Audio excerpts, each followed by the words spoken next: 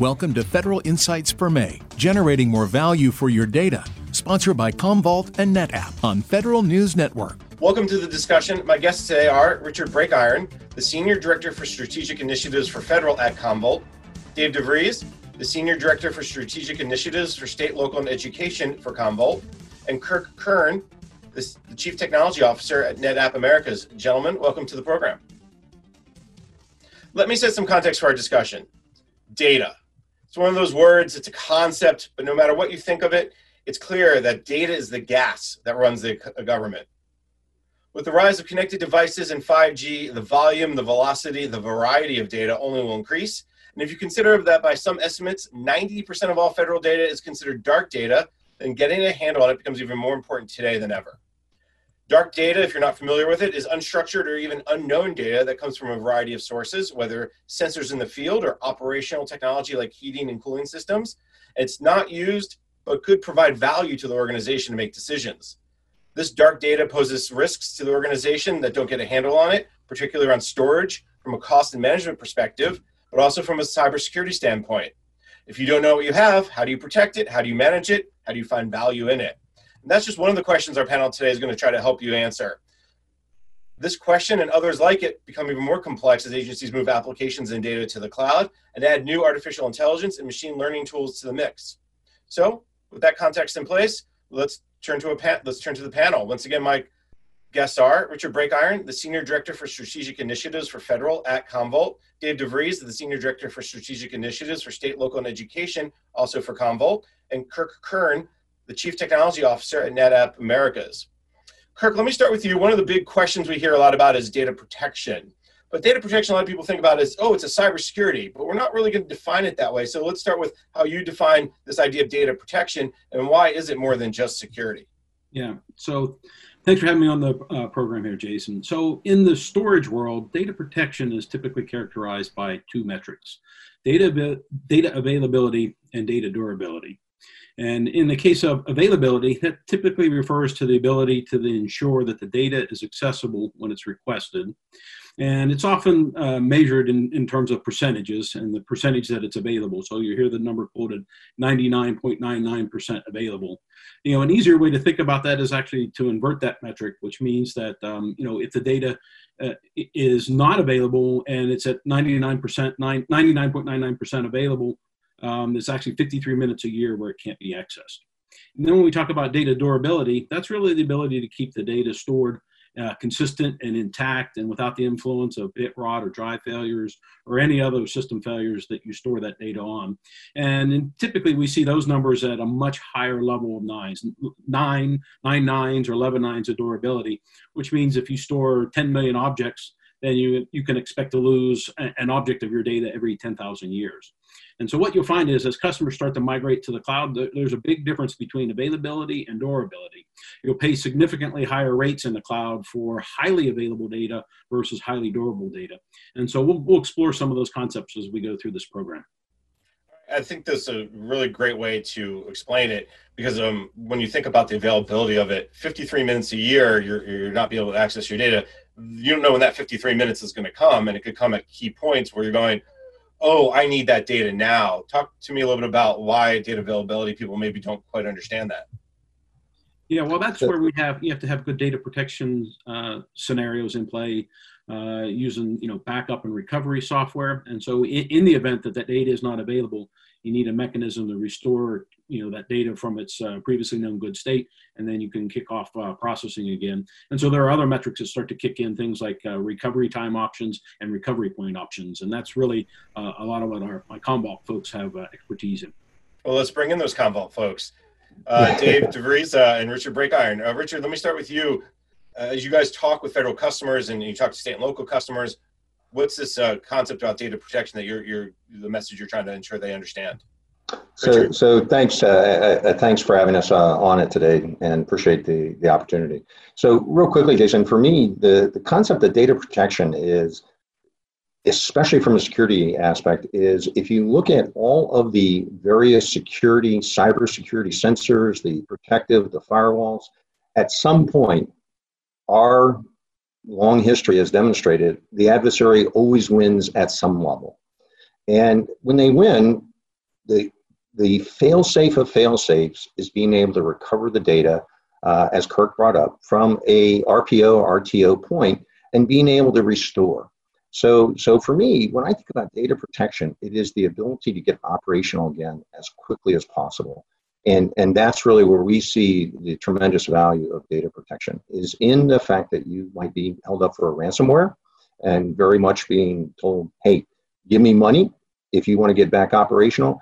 If you can turn to your support groups like NetApp and Commvault and say, can I just go back to my last recovery point and bring back up my systems? And you go, thumbs up, you're there. Then you move forward. That's data protection for me. And that's data readiness. It's all the same thing. It's being able to react to the unknown. Dave? And I would just add one more context to that, and that is from the business side of the house. Again, as Kirk pointed out, you have to know your data, see the data.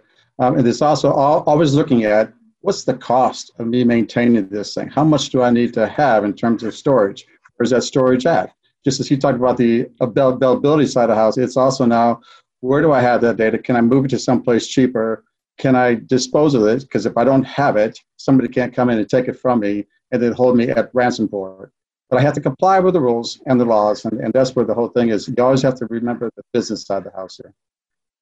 And Dave makes a really good point. If I could just add one little, Dave, you and I talk all the time. When we were in the DoD, we would often remind everybody, all data is not created equal. So nuclear command and control sort of took a little bit higher precedence than maybe some of the administrative timekeeping aspects that we might have to do within the DoD. So it's really, really, data protection is also being sensitive to that business process. How do we make sure we protect the right data at the right level, because it's expensive, or it can be. All right, let's take a quick break and come back. We can continue our conversation and talk a little bit more about that value. You're listening to the discussion, Generating More Value from Your Data, sponsored by Commvault and NetApp on Federal News Network. Are you concerned about your data availability and being caught up in cyber attacks like ransomware? Rely on two industry leaders, Commvault and NetApp, who, together, can help you to protect and manage your data regardless of where it resides. The seamlessly integrated solutions from Commvault and NetApp make it easy to manage critical data workloads and assist you in your journey to the cloud in a simple and cost-effective way. Visit federalnewsnetwork.com, search Data Management to learn more. Welcome back to the discussion, Generating More Value for Your Data, sponsored by Commvault and NetApp on Federal News Network. I'm your host, Jason Miller. My guests today are Richard Breakiron, the Senior Director for Strategic Initiatives for Federal at Commvault, Dave DeVries, the Senior Director for Strategic Initiatives for State, Local, and Education, also for Commvault, and Kirk Kern, the Chief Technology Officer for NetApp Americas. Now, last segment, we started talking a little bit about what data protection is, and we talked about reliability and durability and things of that nature. Let's move to the next part of this discussion, which is, okay, you have reliability, you have durability, all those important pieces, but now agencies are starting to move to a hybrid cloud setup. And not just hybrid cloud, but it also will impact business processes. It's going to drive changes for both demand and how the business works. So Dave, let me bring you into this. Let's start there. Help me work with me through this. The hybrid cloud, how's that impact kind of your data environment? First off, what is a hybrid cloud? It could be a variety of things. It could be because of my acquisition processes within the federal sector, within the state and local side of the house. Oftentimes, we may have a requirement that comes up, and how we go to get the bids back from industry may drive what is awarded out there. And suddenly, if I'm a CIO of a federal agency or a CIO of a state agency, I may find myself with different technologies there, each representing good technologies, but how do I manage my data there? And that came about because of the acquisition processes that I had to comply with. So that's really what I call the hybrid cloud. It's I have my data as an organization in different clouds out there, and it may be because of the acquisition thing, or it may be because of cost, i.e., this is a highly available one, and I'm going to pay more, but I need to have my data there. Or I don't need to have as much, so it's more of a cold storage, and through the acquisition process, I put it into here.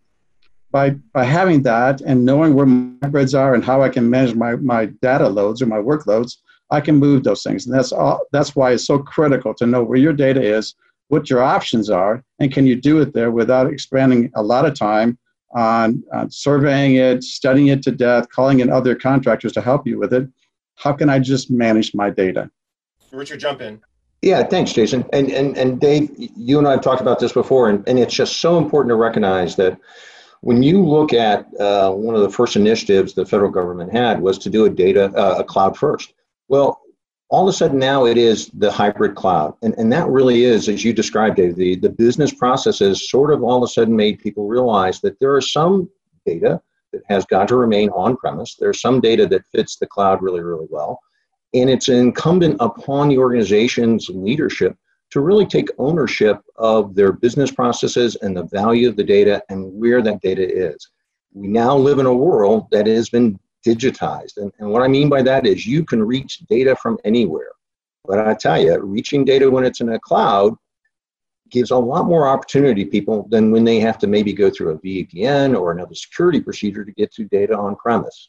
So great initiatives in being able to get the right information at the right time to the right people, regardless of where they are in the world, and such a key piece. And one of the pieces that we've talked, I think, over the time before is agencies, generally speaking, may have moved stuff to the cloud because that was the cloud first mentality. Okay, let's do that. But then they realized, wow, that's really costing me a lot of money to have all this data in the cloud. And that was where we got toward the hybrid setup, which is where agencies are, okay, this belongs in the cloud, this maybe doesn't, and now we're going to have the two different setups, but they have to be interconnected. That also is going to drive your processes as well. I don't know if, Kirk, you want to jump in on this a little bit and talk a little bit about how that decision-making process about what goes in the cloud and what doesn't, the workloads issue? Yeah, so I think it's interesting you mentioned business process. If you go back and look at how customers and agencies are exploiting data today, they're clearly creating new business processes and disrupting legacy ones. And so if you look at the big triangle that's out there, the people, process, and technology, what happens when you disrupt those existing processes? So if in fact data becomes this automated and orchestrated element where it can flow freely into the cloud and back out, that means that decisions, and anytime you have a person in the loop or a human in the loop, that's going to delay your ability to generate information or intelligence from that data. So clearly that dictates you have to go back and change process, right? You can no longer have a process that in order for a person to gain access to this data, he fills out a form and then it gets approved by a manager, and then subsequently they open up the permissions on it.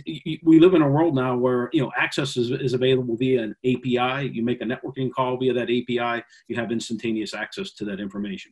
And so people are really adaptable. They'll quickly switch from sort of the legacy mode to the next generation mode without much of an issue, and then that data can be available in the cloud, on-prem, or across multiple clouds for that matter. And so it really goes back to the agencies and the way they can modify their processes, or more specifically, the regulations on how they control, manage, and release data out to the public. And so there's, I think they have to go back and do a lot of work around on process or certification and releasability of data. Yeah, and one thing, Kurt, it's so right. Exactly everything you described. Just in an engagement this morning with one of the major Army enterprise customers, and their aspect was they have learned so much on integrating hybrid cloud into processes. And what they've learned is, we made a mistake. Everybody said cloud was the cheapest way to go. But there was a business decision, and all of a sudden when a bill came into them literally that had sort of been clocking around, $1 million a month, went up to $8 million. Somebody said, hey, what happened? They said, oh, we put our Splunk environment up into the cloud. And somebody said, oh my gosh. And so there are these aspects of, I think when we look at hybrid cloud, and Dave started the discussion as to, you've got to understand that some of what we're being driven to in the government with respect to data management, cloud, and on-prem decisions, it has to be considered the cost aspects of that too. Yeah, exactly. So the cost for storage in the cloud is typically advertised at very low rates. But then what happens is you start to aggregate all these a la carte charges, right? If your access does in fact come from outside of the cloud, that means the data that's in the cloud has to egress from the cloud back to your on-premise data center. And so you pay outbound charges for that data. Depending on the data type of storage model employed, that you also have to pay by transaction, right? So the more puts or gets you do against a particular object, you're going to pay for every 1,000 puts and gets, for instance. And then if you want to doubly protect that information, which means, hey, I want to replicate that from one region to another region, or potentially from one region in the CONUS to OCONUS, there's also these charges that get accrued whenever you do cross-region or cross-zone transfers. And so, data at rest, not being touched, very, very cheap in the cloud. The more you access it, or the more you do information processing on it, then you start to see your a la carte charges come up. That's where the government struggles, right? Because they clearly know that those charges are there, but they have a hard time predicting demand. And so, how do I model, if I put a big, whatever, let's say a, 500 petabyte repository in the cloud, how much demand will be there from, sources outside of my agencies that want to access that information? There's been a couple examples already with some of our civilian agencies where they've built these data sets, only to find that they're also responsible for the outbound charges whenever customers outside of the government start to access and process that data. I think within this whole COVID epidemic that we're going through right now, the agencies are learning that their data was not just consumed by their agency. They knew it was being consumed by somebody else, but they really didn't see it in a real-time mode. A lot of that stuff today is in a real-time mode. You're finding it back on the news that night. Other agencies are calling you up. Other agencies, as Kirk pointed out, they're going to your APIs and just pulling that stuff in. And so it is about knowing what the data is across the different storage capacities that you have, and how are you managing that, and then sharing it out securely. All right. That's a great point. Actually, I was going to ask you to follow up on that, because how many agencies really know what they have? So we're going to take a quick break and come back. Maybe that's one of the questions we can continue to look into. But in the meantime, you're listening to the discussion, Generating More Value for Your Data, sponsored by Commvault and NetApp on Federal News Network. Are you concerned about your data availability and being caught up in cyber attacks like ransomware? Rely on two industry leaders, Commvault and NetApp, who, together, can help you to protect and manage your data regardless of where it resides. The seamlessly integrated solutions from Commvault and NetApp make it easy to manage critical data workloads and assist you in your journey to the cloud in a simple and cost-effective way. Visit federalnewsnetwork.com, search Data Management to learn more. Welcome back to the discussion, Generating More Value for Your Data, sponsored by Commvault and NetApp on Federal News Network. I'm your host, Jason Miller.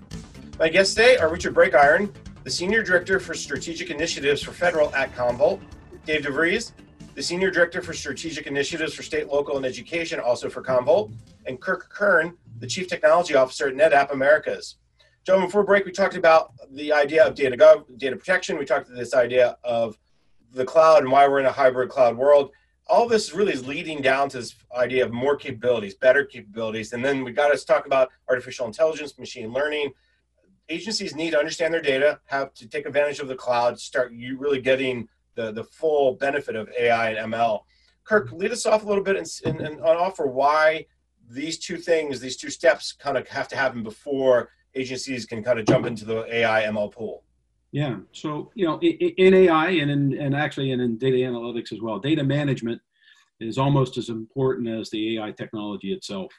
What that means is that a significant amount of time and labor needs to go into curating these training data sets for machine learning or labeling data in the data lakes if it's a deep learning system. And so, what we find is every agency has vast amounts of data, and everyone would like to generate new or better information from it. And what we find is sometimes the policy gets involved where it's controlled by policy security restriction on how it's used. But I think universally what we're finding is that the government is opening up access to data, and it's certainly a growing trend. So there are steps in that direction to make secure access and define legal data use a good investment. And, making data useful is one of the main goals of the Office of Management and Budget as part of the OMB's new federal strategy. In fact, there's two main components of that strategy, and it revolves around practices, and those practices for helping agencies to recognize the benefit from the value of the data they have by building a data culture, right? So back to that process, they're actually building a culture where they cultivate that information. They're working to change government and the way they manage and protect that data. And then lastly, they're working on new ways to promote efficient and appropriate use of that data. The data strategy is a fascinating document in many ways. So let me turn over to Richard now and bring you into this, because so who's doing it well? When you talk to your customers, were they in that continuum of understanding how the value of their data, how to protect their data, how to use their data, how to take advantage of their data? So I think almost everybody's doing it really, really well. I think when I look at the DoD in particular, I see a lot of great benefits that they have always looked at AI and machine learning. You mentioned at the very outset, volume, velocity, variety. You have more data being thrown at you than you can manage. Some way or another, you've got to integrate machine learning, artificial intelligence to reduce some of the white noise. You're seeing the advent of the value of data. Kirk said it right. I'll be honest, sometimes people have always viewed the backup and recovery, the archives as, oh, this is a boat anchor, I got to pay a bill for it. But now all of a sudden the light went on. Oh my gosh, I can mine that data. That data is full of rich intelligence, and now I have the AI and machine learning that makes that happen. So DoD is doing it well. VA is doing it great. Oh my gosh, talk about COVID now. We have real examples now where we're supporting active research of data as it is occurring on the COVID crisis. We actually see direct use of capabilities in looking at what trends they're seeing, what we are learning real time. So I think that it is that value of data. I see it across all of the agencies. And they also, I'll be honest, there's also a learning process going on. There's some hiccups on saying everybody's got to work remotely. Hey, it wasn't necessarily scaled like that to begin with. So thanks. Dave, you get the last word here. You've seen it from the civilian side. You've seen it from the DoD side. What are the things people should keep in mind as they kind of continue to move forward with data? Number one, there are owners of the data. There are people who are responsible for the collection of that data, for the curating of that data. I think those lines are somewhat starting to blur now. So take, for example, this whole COVID thing. We had a structure of a university, and the university had several different colleges or campuses to it. Each one of those may have been its own entity before, and now they're looking at saying, now as we do this online education with students more and more, it's just not just the part-time students. How do I share my data? Because now suddenly it's not the student going to the classroom. It's the classroom being there with the data that supports it from across the university. And the university as a whole is responsible for sharing that data out and storing it and safeguarding it. And you're seeing that across the agencies. When they do those nightly reports on COVID or some other things there, it's not just one agency talking about it. It's them sharing that data between the Health and Human Services, between other entities that track the population of people and the tracking of what's going on at our borders and stuff. It's across the whole thing. And that's the exciting part of this thing here. The point is with AI and machine learning, it's got to be talked about, it's got to be shared. And two, those decisions and the use of those things have got to be understood and talked about by the leadership at the top. Things will happen when leadership gets involved. If they gain some new appreciation of what that data can tell them, they will drive more and more uses from it there. All right, very good. Unfortunately, we are out of time for today. This has been a fascinating conversation, so let me thank my guests. Richard Breakiron is the Senior Director for Strategic Initiatives for Federal at Commvault. Dave DeVries is the Senior Director for Strategic Initiatives for State, Local, and Education, also for Commvault. And Kirk Kern is the Chief Technology Officer at NetApp Americas. Gentlemen, thank you so much for taking the time today. Thank you. You've been listening to Generating More Value for Your Data, sponsored by Commvault and NetApp on Federal News Network. I've been your host, Jason Miller. For more in this discussion, visit federalnewsnetwork.com and search Data Management Month. Thank you for listening to Federal Insights for May, Generating More Value for Your Data, sponsored by Commvault and NetApp on Federal News Network.